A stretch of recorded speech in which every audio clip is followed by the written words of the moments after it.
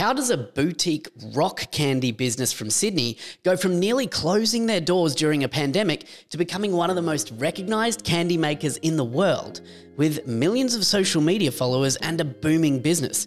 Well, that's exactly what I wanted to find out. This is episode 284 of the Engage Video Marketing Podcast, and I'm talking to David and Annabelle King from Sticky Lollies. Let's go. G'day my friends, and welcome back to the Engage Video Marketing Podcast. We're back into the swing of regular weekly episodes here on the podcast. So if you're new here and it's your first time listening or watching, then be sure to follow the podcast or subscribe on YouTube so that you don't miss another episode. So I first stumbled across my guests today on Instagram as my daughter was asking me heaps of questions about how they make those rock candy things with little shapes inside. And as a dad, you know how it goes. I'm like, I've got this, let me explain. But of course, as a daughter of the YouTube generation, she didn't want my explanation. She just wanted to watch a video to see how it's done. So I came across these guys on Instagram first, I think, and then I found them on YouTube and all the other platforms. And once I'd satisfied my daughter's curiosity about how this stuff is made, I began to take a deeper dive into what these guys were doing with their video strategy. And let me tell you, they were crushing it. Millions of followers on pretty much every social channel, regular live streams showing candy making behind the scenes, massive adoption of short form video formats like Reels and TikTok. And the business was making waves in the news as well, here in Australia and globally. So as a video strategist, discovering businesses like Sticky Australia and the impact that their video strategy has on their business, it really fires me up. So I invited the founder of Sticky Lollies, David King, and one of the key drivers of their video marketing, his daughter Annabelle King, onto the show today to learn more. So that's enough from me. Let's dive into the Sticky story with David and Annabelle. David and Annabelle, welcome to the podcast. How are you guys today? Good, Ben. Good. Thanks for having us on. I appreciate the offer. Well, I appreciate you taking the time to share your story with our listeners and viewers here today, because I did a bit of an introduction to you guys, before we rolled the interview here, but we were just chatting before we hit record about some of the story about how I came across you guys. But I'd love for you to share a little bit about yourself, about your journey, both in business, but then moving into the embracing of video and social media that you guys have done today. And we'll start with you, David, if you want to kick us off, and then let Annabelle take over where she wants. Yeah, I'll maybe in terms of business background, we've had a business in Sydney for over 20 years now, I think coming up to 22 in December this year. There've been some fabulous highs and some fabulous lows. We did have 3 locations in Sydney, went back to 1. We developed relationships with some people overseas. So we have developed franchises, although they're franchise in name only, really. It's more like a kind of relationship that we have with people in 11 different countries, a lot of which are still going. They're not all still going, but business has been, I think, as it is for everyone, a bit of a roller coaster. There's been some fabulous bits and some low bits, and probably none lower than March of 2020 when COVID came along and the pandemic hit Sydney. We're located in the Rocks. So of all the parts of Sydney that were hit by COVID, I think the Rocks was probably, it's a tourist precinct. So everyone disappeared. We were literally walking around in a kind of post-apocalyptic zombie movie, or what felt like it, for a little while there. And the other part of our business has always been weddings and corporate promotional stuff. And everyone cancelled their wedding and everyone cancelled their corporate event. So business kind of went to zero pretty much instantaneously over the period of about a week in March of 2020. What we do is inherently a little theatrical, or not a little, but like it is theatrical. People will stand and watch us do what we do because the process is kind of mesmerising. And we were standing there about to pull the doors down and thinking, how are we going to survive this? Like I think a lot of businesses in Sydney, and we thought maybe we can just leverage part of what we do into some kind of online offer. And it's interesting because the technology to really do that probably wasn't there 2 or 3 years before, but now all of a sudden, with a decent handset and a 4G network and the kind of social media platforms that are out there, you can pretty much be instantaneously broadcasting to every country on earth with extraordinarily low barriers to entry. You know, there's nothing, and that's all we did. We took an iPhone and sat it up against the glass and went live on initially on Instagram, and then on Facebook.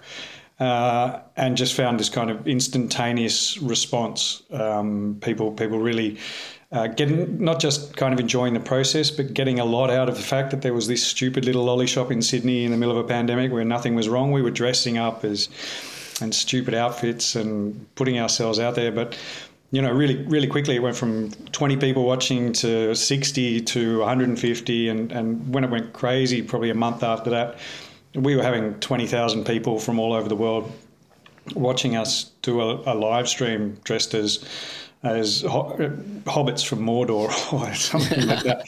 But at its core, it's the process. You know, what we do is sculptural. It has a beginning, it has a process, it has a construction, it has a reveal at the end. It is kind of a mesmerizing process. So combining the process with the personality of some of the guys in the shops, you know, it just took off. It went a little bit crazy. It took us entirely by surprise. It was a delightful surprise in the middle of a pandemic. Yeah. So tell me, where did that idea originally come from? Had you done live streaming before, or you just thought there's no one here physically, this is a way to get it out in front of people? Like who pushed that idea forward? It's a dangerous question.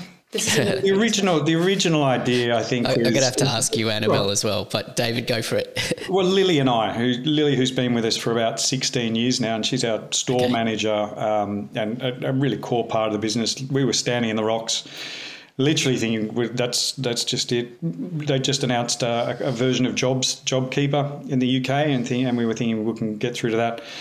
And I can't remember if it was Lily or I, but like we said, why don't we just try putting it on Instagram, do a live on Instagram. And that was it. That was the original idea. It went crazy on those two platforms, particularly on Facebook, with a really big US audience. And the timing was kind of nice for us because, you know, 10:30 in Sydney is sort of 7 o'clock at night in the US, depending on where you are. And then after a few months, Annabelle, she was in her last year of high school at the time, doing her HSC. And she was sort of watching what was happening, and she suggested we start a TikTok.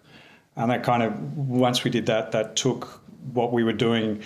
We were mainly doing live streams, and then doing that and taking it and transforming it into short form video, first on TikTok, but then on YouTube Shorts, and then taking some of that short form content and posting it across the other platforms as well.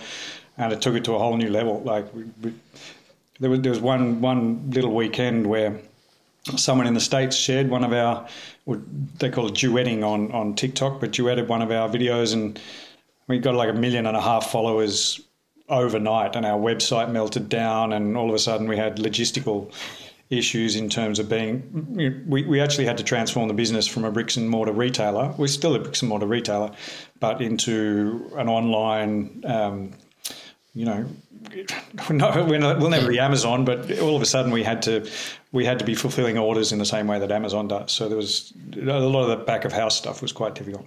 But awesome. The live streams and the short form video, they just went crazy. Well, I do want to get to TikTok in a minute, but take me back to when you originally, March of 2020, and, your bricks and mortar side of your business was basically, kind of disappeared under your feet, right? Were you already able to fulfill online at that stage, or was that something, did you have something to sell from those live streams at that stage? We had lollies. We were making lollies, and we had a shop full of lollies that we'd made already. We had an online shopping. We were getting maybe 10 orders a week from different parts of Australia. It really wasn't much of our business. Most of our online presence and our website was devoted to what we do around customized product. So we do a lot of weddings, and as I said, but so most of our website was more like a brochure for what we can do for you in a customized sense more than anything else. People were emailing us what they wanted to buy, and we were sending them an invoice, and they were paying us by PayPal initially, and then we would put their order in a box, and then we would ship it out. And it's very manual. I would put it in the back of a car and drive it out to Alexandria, and Yes, that transformation was forced on us, and it happened very quickly. But we were up late at night trying to satisfy people's orders, which were coming in by email. It was a difficult little transformation, that one. A lot on mum as well. My mum, who does the kind of like back of, we call it like, she does a lot of the logistics. She does most of the logistics. And it was like, you could see her up at like 2 a.m. sometimes, just trying to like answer people's PayPal orders and get their information through so they could get lollies so that our business could stay afloat and things like that. Yeah. Well, it kept the doors open, right? So take me to, business was kind of back, shops were open, people were back on the streets. And where did TikTok factor into it? At what stage did you kind of, come to Dad, Annabelle, with that suggestion of, hey, let's try TikTok? And what was that suggestion? I'll let Annabelle answer this, but it was a long time before people were back. It was like a year and a half, 2 years. Yeah, we didn't have people back. So TikTok happened still during lockdowns and... TikTok happened about a month after we started first going live. So March, probably it was end April. of May. It was April. So it was April. Okay. No, so we were doing the live streams, and I was in high school still. And at that time, TikTok was still, it wasn't what it is today. It was still like, there was no TikTok Australia. There was just TikTok. And, it was still a bit cringy to have a TikTok account and to actually post TikTok content, even though everyone had a TikTok account and just watched TikTok content. So it was this real transformation period that we were really lucky to kind of jump in at the exact right moment between, it wasn't too weird to have a TikTok account, but it was starting to become something that's more relevant, and there's starting to be more and more people on it. So we jumped on, and I think in the first few weeks we got up to 300,000 followers. Like the first day we broke 1,000, then we 300,000, and then there was one weekend we got 1 million, and I think that was about a month in, almost exactly a month in, so 1 million followers in a day, which is completely insane. Like that would never happen again. But yeah, it wasn't. They were really looking at, because it was a series of lockdowns and people were still scared to leave the house. The TikTok came into it way before we even had people back in the shop. Like, we were still looking at a ghost town like late 2021. Yeah. Yeah, no, we were for a long period there, at least 18 months, we were entirely an online business, entirely. So, David, I want to ask you, Annabelle, obviously, being a high school student at the time, was aware of TikTok and, maybe, had used TikTok personally. But what were your thoughts about TikTok as a tool for your business when that was first introduced to you? And how has that changed now? Look, there's kind of two answers. The first one, my response was, what the hell's TikTok originally? And it wasn't quite that, like I heard of TikTok. TikTok was in the news here mostly because of the concerns about it being a sophisticated piece of Chinese spyware more than anything else at the time. The other part of the question is, at that time, I was pretty much ready to jump on board with anything. We'd had such a great response with Facebook and Instagram. I think Annabelle loves telling the story that I pushed back on her on the TikTok, but I think it just took me a little while to work out what it was. And as soon as I did, it was, well, look, why not? And it's kind of has been my big takeaway from all of this process is these vehicles are out there, these platforms are out there, there are these opportunities out there, and you've got nothing to lose by giving it a go. It's not like traditional advertising where you put down your $50,000 budget, and if it doesn't work, you've lost $50,000. These platforms are just like, it's all set up for you and it's ready to use. So, when that came along, not long after TikTok came along, everybody thought they needed to jump on that bandwagon. So YouTube came out with Shorts, and then Facebook came out with Instagram had Reels, and one of the things we did, I think, all the way through, as soon as any platform was announcing anything, let's give it a go. Let's it's Threads at the moment, and Threads on Facebook. We got one of those. We've got that. But I think that's it. There's so little to lose. Maybe, and it's probably an advantage that small business has over large business to a certain extent. There's two advantages I think small business has. Is one is there is less to lose. Your reputational risk isn't as high. And with small business, it's a lot easier to be human. What people have responded to with us as much as anything else is we've just kind of been ourselves, and we've, it's a lot easier to present the human in your business if you are a family business. So with nothing to lose and everything to gain, and, early on working out that there really isn't much to fear, because you may as well just make content and see what happens. When TikTok came along, it took a week or two before I kind of worked out what the platform was, but then it was, of course, let's do it. So I'm interested, you touched on something that I think is really important for any business owner or marketer or anyone listening to really hit on, is the idea that these platforms allow the humanity of your business to come through, the human element, right? The people, because people do business with people and people buy stuff from people. And that's a mindset shift, I think, for traditional marketing and advertising, where, sometimes it's less human and it's more contrived and more choreographed and creative and so on. So, Annabelle, let me ask you, what do you think is, somewhat of the secret sauce to the way that you guys approach video content in your business that maybe other businesses can adopt and embrace for themselves? I think that it's very easy to overcomplicate it. So it's a very new format, like when we compare it to other forms of content that has been traditionally delivered, like television, even other forms of advertising, which are very produced. And that's, great for those platforms, television, radio. But for these platforms, people really don't want to see television. Like, they don't want to see something that's very highly produced, very distant from them. They want to be able to engage, and they want to be able to, what would you say, they want to engage, and they want to see they want to see something real. Like, they can go anywhere else for fiction. And so I think my secret is always, I just don't overcomplicate it.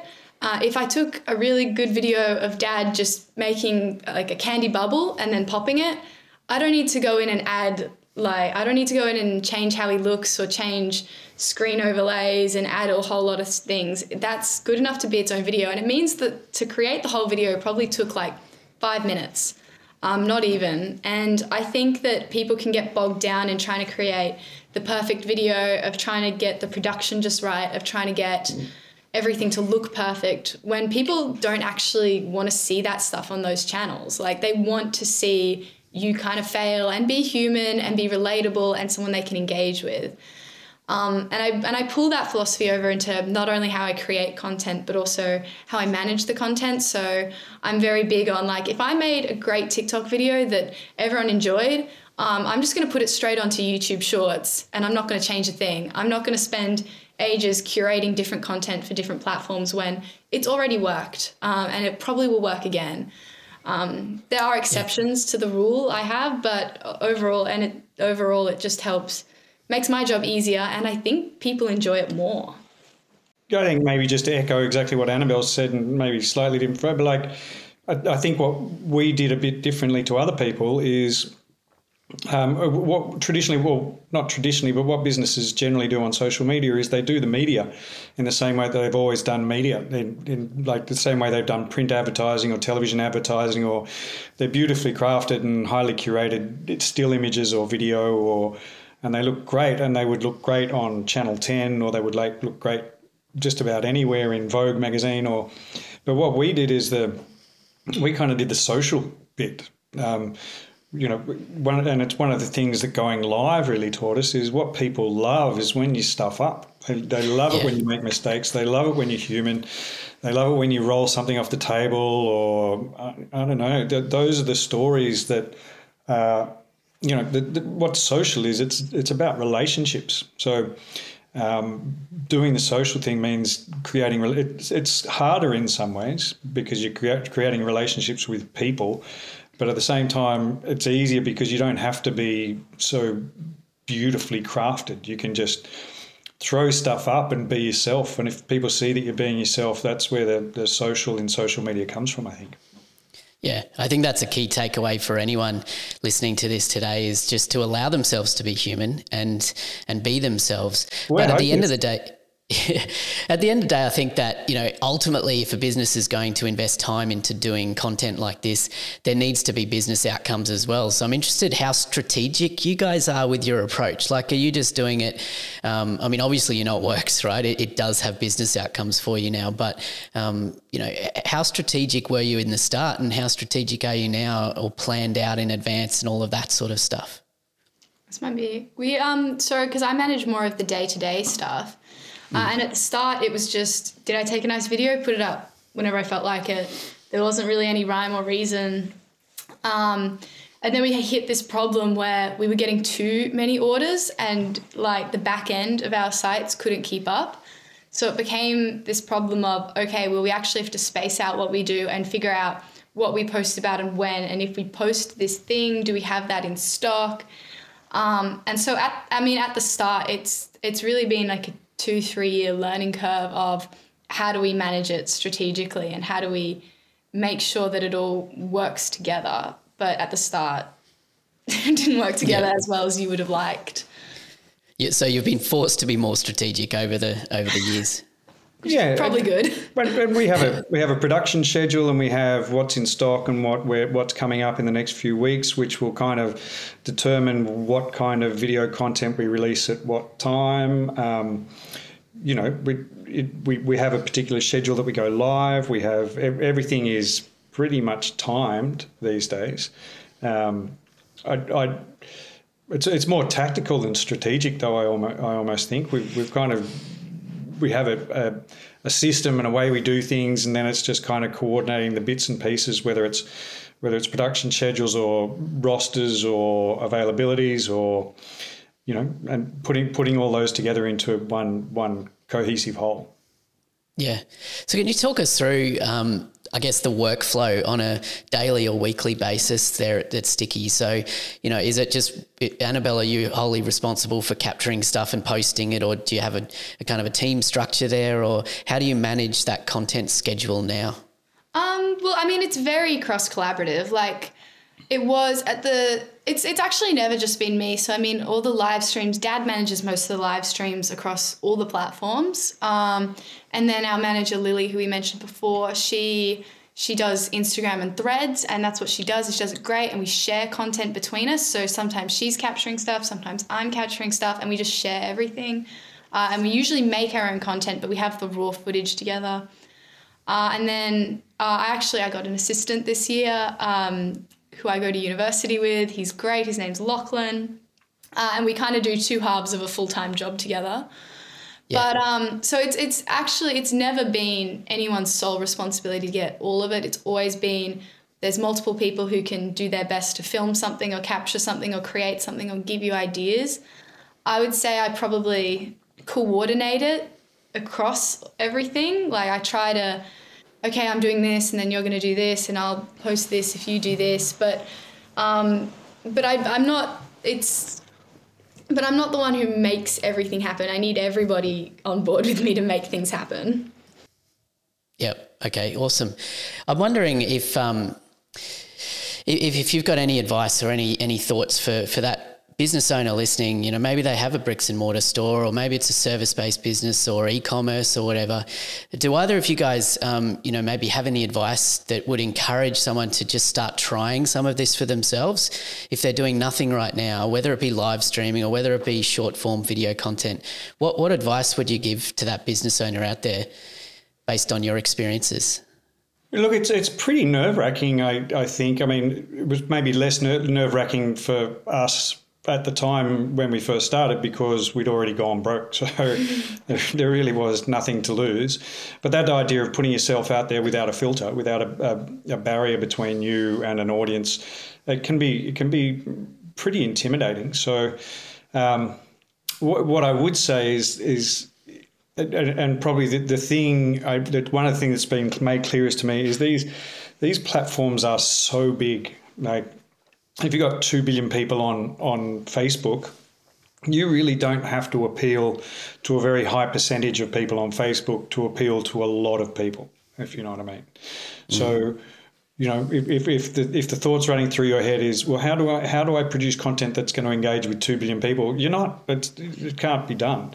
But if you can identify with and create a relationship with 0.0001% of people on Facebook, that's a massive audience. So I think that's one of the things that can make it a lot easier to just try producing some of this content is not try and please everybody, but once it gets out there, that you might find an audience that is just absolutely taken with what you do. And because the barriers to entry are so low, you've got nothing to lose, really. Yeah.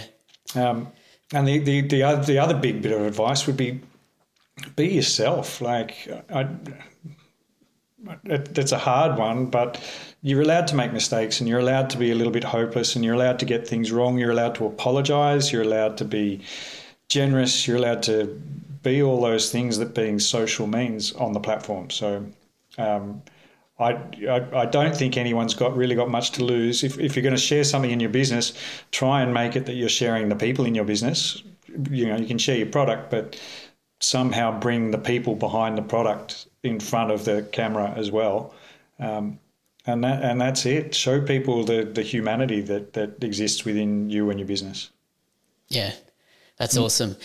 So, you mentioned about the internet's a big place, and you mentioned about finding your audience there. So, I think last I checked, you guys have over, 500,000 followers on Instagram and 1.6 something million on Facebook. And I think it's 7 million something on TikTok, right? Like, you've obviously found an audience that loves what you guys do, but can you summarize for us, like, when you get those numbers, and they could just be vanity metrics, right? All these people following your accounts, but what does that mean for the business? Like, take us to now. Like, what has this done for you guys?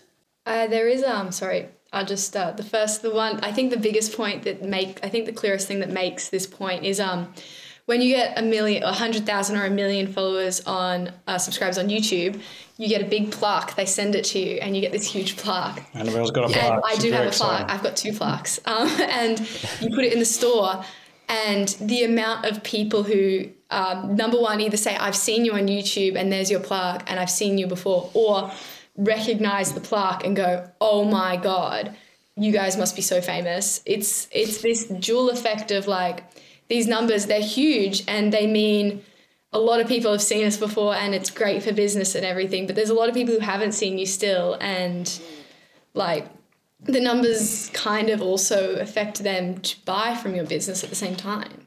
It's affected our business in number. We're tripled in size, so we're probably 3 times bigger with nearly 3 times the staff that we had before the pandemic began.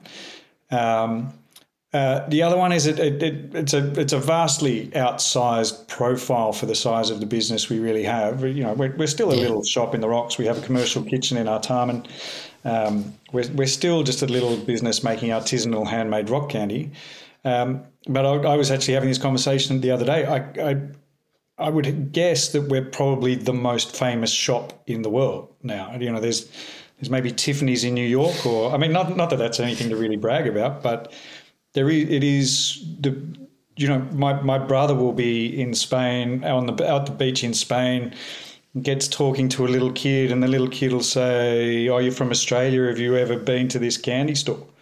And he'll say, "That's my brother's." Like, it's kind of bizarre the extent to which your message and your product and your brand can spread if you get some traction on the platforms. So, one, it has made a massive difference to us in terms of just simply turnover and size, what we produce and who we employ and how much payroll tax we've got to pay and all those questions. But it's also, it's turned our brand into something that, vast numbers of people in any country in the world from, if we're doing a live TikTok, we'll have people from Ukraine or Israel or Nigeria or in the feed, along with people from the United States and Australia. So those don't always turn into sales, but there's this kind of feeling when people are watching us that they're watching something that's kind of cool and global for this stupid little lolly shop in Sydney. Yeah. It's a crazy story, and it is an inspiring story as well for other businesses, which is why I wanted to bring you guys on the show to share more about your story. But Just in closing here, guys, I'd love to just hear from you guys. What's next for Sticky? What's next for your video strategy? Where are you going? You're just going to keep doing the same and loving life, or where are you headed? Uni first. Annabelle's got to finish uni. We've been through a little bit of over the last year and a half. This kind of question came up of, are we a candy business that makes videos, or are we a video company that makes candy? Because for a little while there, it did seem like there was this opportunity to create an entirely new online video offer with travel stories and all sorts of stuff. I think we probably want to keep the core of what we do. What we do is, it was a little bit faddish for a while, but there is a genuine process there. There's people who the audience is big enough that we can keep doing what we do.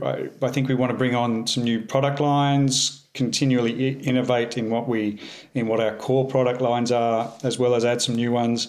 And in terms of the video and what we do there, I think we try and stay relevant, try and keep it fresh as much as possible.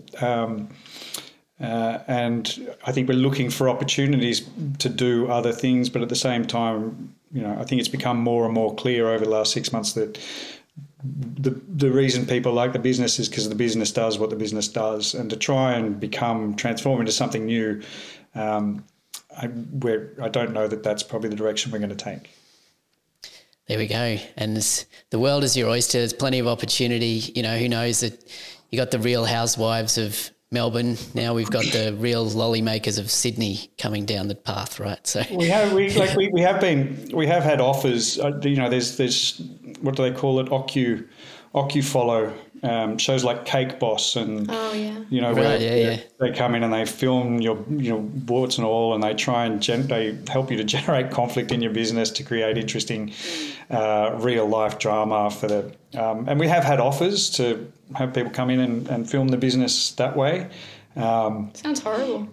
But it sounds horrible, quite honestly.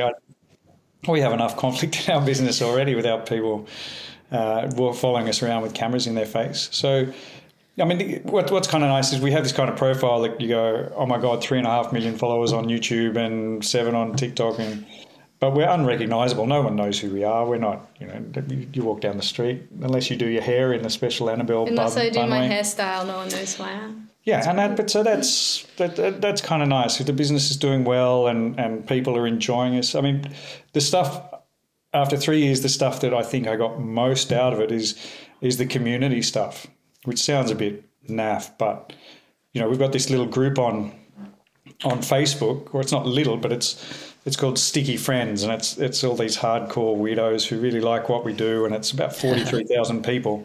Wow. But it's people who, the world was a dark and isolated place through the pandemic, and it's people who, and I have people all the time in the shop and online and in the group who just say the way we really saved their lives just by being something, distracting during the pandemic, and not something, the way a lot of the internet works is about creating, getting people enraged and getting creating outraged. Conflict. Yeah.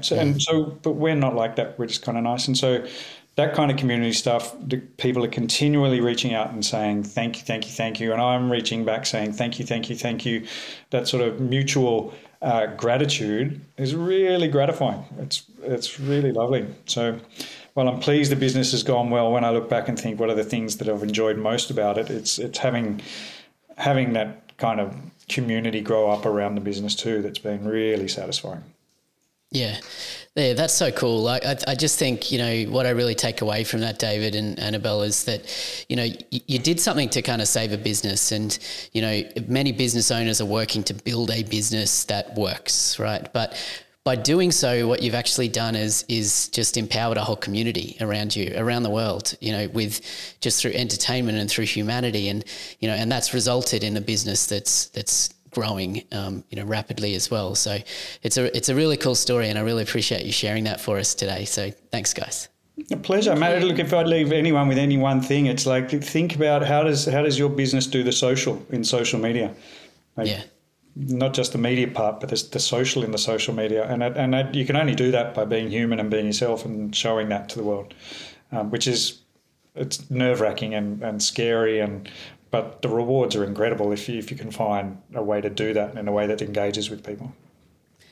Massively inspiring. Thanks, guys. Look, I encourage everyone listening or watching to go and check out what these guys are doing across all the platforms. Go and follow them on all the platforms and enjoy, the content they're putting out on a regular basis. And be sure to reach out to the team there as well and let them know that you heard about them here on the show. So, David, Annabelle, thank you very much for joining me today. It's been a real pleasure.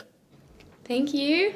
Thanks, Ben. Really appreciate the offer, mate. It's good luck with what you're doing. And yeah, if anybody wants to come in and say hello and watch me make some lollies, just say good day. Just come and say good day. All right, thanks again to Dave and Annabelle for joining me, and I look forward to seeing you guys. I'm going to pop into your shop in Sydney very soon, actually. Personally, I'm going to Sydney later this week as this episode releases, so hopefully I get a chance to pop in and check you guys out in person. And follow me on Instagram at engage_Ben, and I'm sure I'll share some in my stories as well. Okay, so that's it for me for this episode. I hope you've enjoyed this and got a lot of inspiration and motivation to do more with video marketing for you or your clients through David and Annabelle's and the Sticky Story. And if you're interested in more episodes like this, where I go deeper into, people are actually in the trenches and doing it with video marketing, then let me know. I'd love to hear from you guys as we kind of relaunch this podcast and get new episodes in the pipeline for you as well. So I really appreciate all the contact and feedback I get from listeners and watchers of this podcast. So leave a comment, let me know, reach out to me on Instagram, email podcast@engagevideomarketing.com.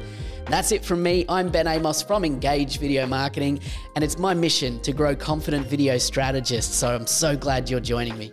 All right, guys, I'll see you in the next episode.